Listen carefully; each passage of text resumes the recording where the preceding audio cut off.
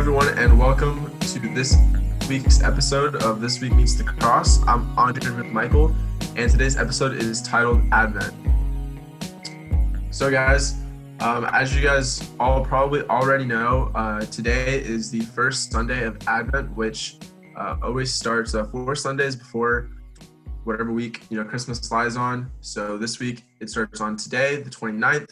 And Advent is a time of celebrating expectation of coming, a time where we celebrate Christ's birth on Christmas, but also an expectation towards the day when he will return again and come back for the second time as our Savior during the end times. So it's a celebration of both of those two things, where many Christians practice this time by fasting, lots of prayer, and looking forward to those two things. So, Michael, you want to kick us off with any other thoughts about the Advent season? Yeah, I think the first thing just to realize is that in Advent season, people are usually hustling about, buying gifts, all that type of stuff. But the word Advent comes from a Latin word that just means coming or arrival. And so it's actually better to think of it as, if you were going to think of like what Bible passage you'd be the most likely to open on Christmas Day, it'd probably be something like Luke chapter 2, Jesus' birth. But if we were thinking about what you'd be reading in terms of the coming or the arrival of Jesus, we'd actually be more likely to turn to the prophets, such as Isaiah, because we're in this middle ground of the Messiah. Jesus has already come and he's coming again. And so we're in this place of expectation and longing in the middle.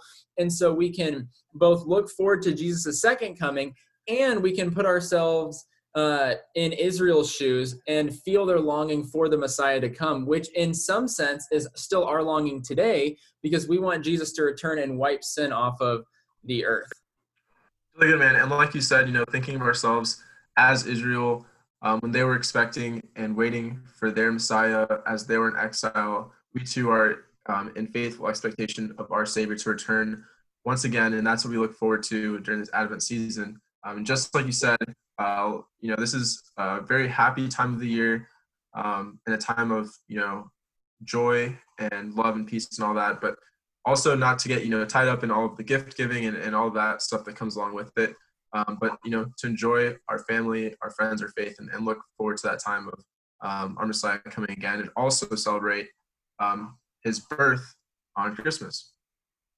Yeah, I think one thing though that somebody might object with is, well, it's awesome that Jesus come and he's coming again, and I think about that all the time. So why do I need a specific season to celebrate that? That should just be all the time. Well, I mean, it's kind of the same thing as if that's the line of thought, then we don't need Mother's Day, because we should honor our mothers all the time.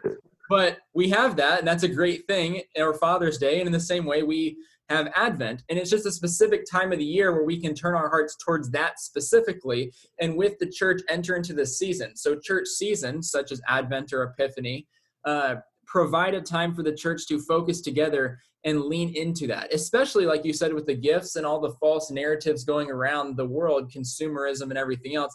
It allows us to enter into what God is doing in the world, or as we've been talking about in the IGTV series, God's story. And so Advent allows us to step into this and with eager expectation, both with an angst and with joy, look to Jesus.